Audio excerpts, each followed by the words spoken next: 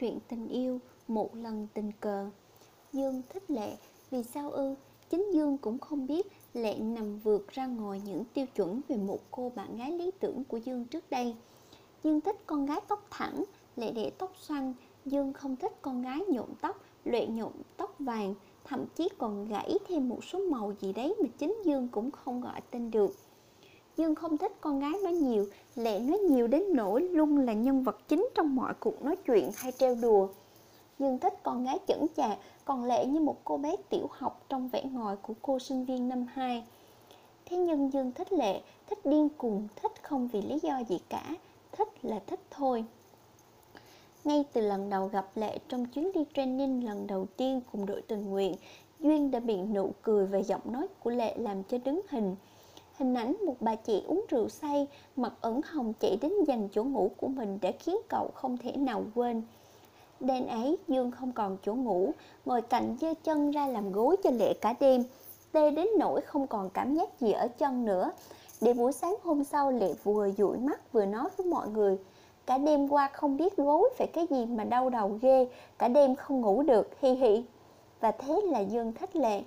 Lệ đã là sinh viên năm 2, một năm đại học đủ để Lệ lớn thêm một chút, người lớn hơn một chút mà vẫn giữ kịp lại những nét trẻ con tinh nghịch trong tâm hồn của mình.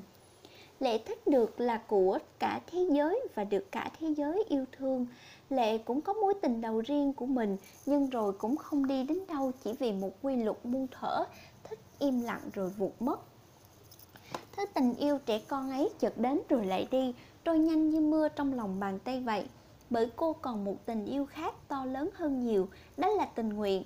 Tình nguyện đã mang đến cho cô rất nhiều thứ: bạn bè, quan hệ, sự trưởng thành và trên hết là tình yêu thương cho đi và nhận lại khắp từ nơi. Cô không bỏ sót bất cứ đợt tình nguyện nào cả. Đợt training lần này cảm giác thật khác, phải đi cùng các em năm nhất, phải luyện tập, hướng dẫn cho các em các kỹ năng cần có của một tình nguyện viên. Nhưng rồi bản tính trẻ con vẫn trỗi dậy, Lệ uống rượu ca hát với mọi người đến tận khuya rồi ngủ lúc nào không hay, chỉ nhớ hình như có người đã cho mình tựa đầu ngủ cả đêm. Từ sau đợt training đó, Dương dò tìm Facebook của Lệ, xem những gì cô làm hàng ngày, những cảm xúc suy nghĩ của cô, lấy tư cách như một đứa em quan tâm bà chị già, inbox tâm sự đủ mọi chuyện trên trời dưới đất.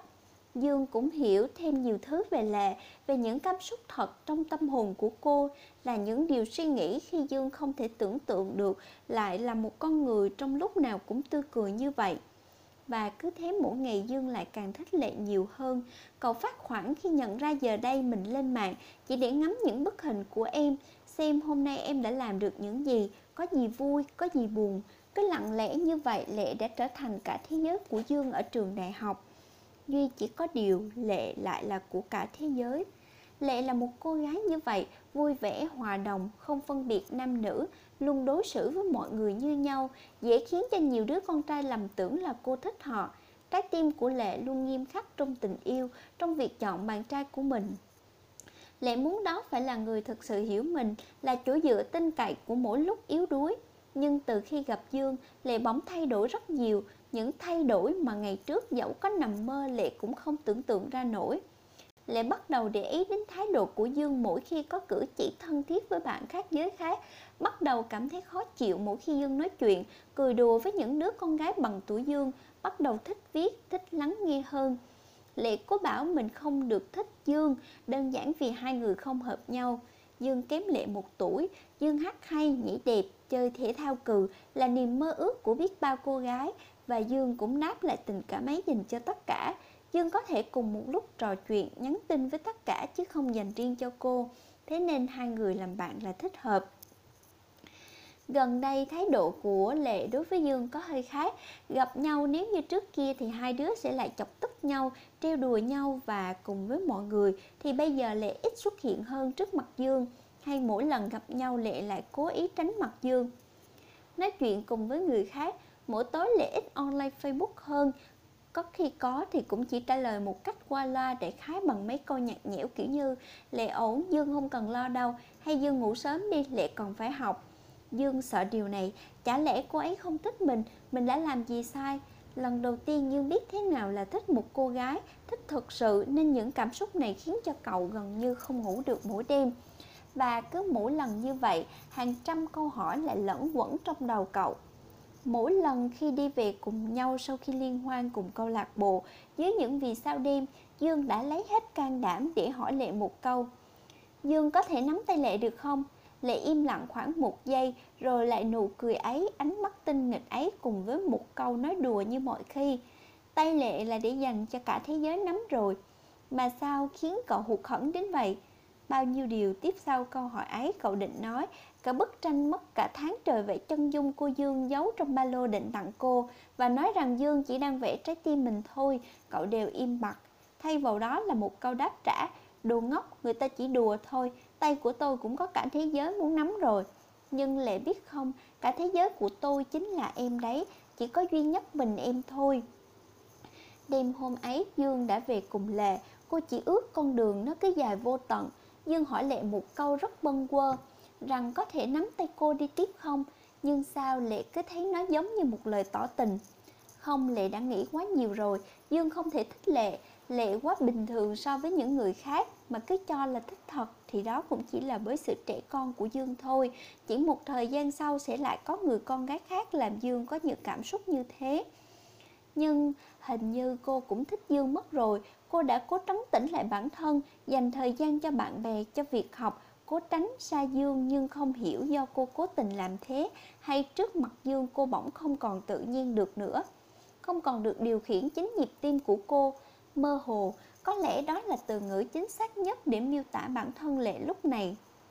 Dương không gặp cũng như nhắn tin cho Lệ đã 1 tuần nay, bởi Dương cũng cần khoảng thời gian để biết tình cảm thực sự mình dành cho Lệ. Và Dương biết tình cảm đó là thật, cảm xúc đó là thật, chỉ có tình cảm Lệ dành cho Dương thì không phải. Bởi có lẽ Lệ đã ngầm từ chối cậu nên mới cố ý tránh mặt cậu. Chuyến tình nguyện mùa đông năm nay diễn ra vào đúng dịp cuối năm. Cả Dương và Lệ đều đăng ký tham gia, không vì ai cả, đơn giản vì tình nguyện là tình yêu chung của hai người.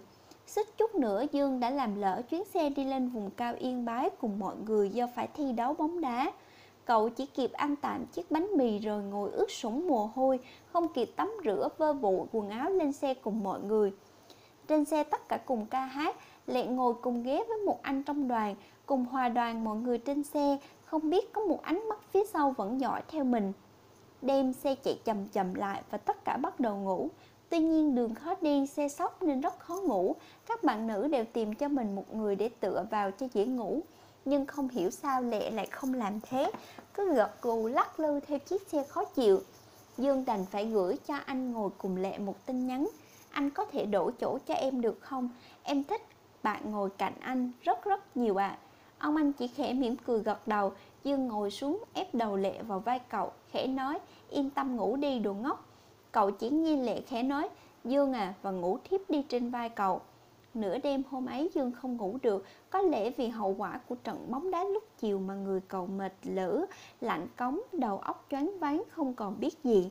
Chỉ biết rằng Lệ đã thức dậy từ lúc nào. Tấm áo mỏng mà cậu đắp cho cô lúc đầu giờ đang trên người mình, và cậu cảm nhận được một làn hơi ấm bên cạnh, hình như Lệ đang ôm mình. Sáng hôm sau thức dậy thì mọi người đã đến nơi và bắt đầu phân chia công việc. Chưa kịp tức giận bản thân vì đêm qua đã để Lệ phải lo lắng, cậu đã theo mọi người cùng nhau làm việc. Gần như suốt 2 ngày ở Yên Bái, hai người không có cơ hội nói chuyện với nhau bởi lịch không có trùng nhau. Lúc Lệ chơi các em nhỏ thì Dương phải đi đào giếng, lúc Lệ nấu ăn thì Dương phải đi chặt củi, lúc Lệ sắp xếp tặng phẩm quyên góp thì Dương dạy các trẻ em vùng cao đá bóng. Những lúc rỗi Dương vẫn cố đi tìm xem Lệ ở đâu, dẫu chỉ là đứng từ xa ngắm cô. Thực sự hình ảnh Lệ chơi với đám trẻ, cảnh đám trẻ bình rịnh không rời nở rời xa cô lúc chia tay đã khiến cậu thực sự cảm động. Kết thúc 2 ngày tình nguyện với nhiều cảm xúc, cả đoàn chia tay mảnh đất Yên Bái. Hình ảnh được lưu lại vô số kể trong các máy ảnh, máy quay phim, và Dương, một trong lúc nhất thời không kìm nén được lòng mình khi đứng ở nơi gần như là cao nhất cả nước, đã thổ lộ tình cảm của mình dành cho Lệ vào chiếc máy quay của ai đó, một cách kín đáo duy nhất chỉ cậu biết. Lệ trở về phòng ký túc xá, ngủ một giấc ngủ ngon lành để quên hết những mệt mỏi sau chuyến đi. Thức dậy cô mở máy quay để xem lại những hình ảnh, những clip của 2 ngày trước. Bỗng Lệ thấy có một clip lạ quay lại cảnh rừng núi, định xóa đi nhưng rồi vì một lý do gì đó, Lệ ấn vào xem thử.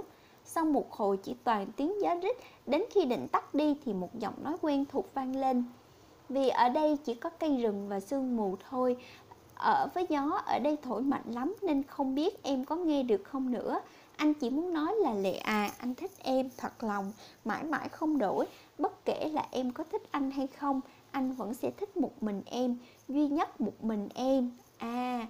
Lệ đóng máy quay lại, bần thần một lúc rồi khẽ mỉm cười, tựa như tia nắng ban mai trên vùng núi cao vậy, trong lành tinh khiết.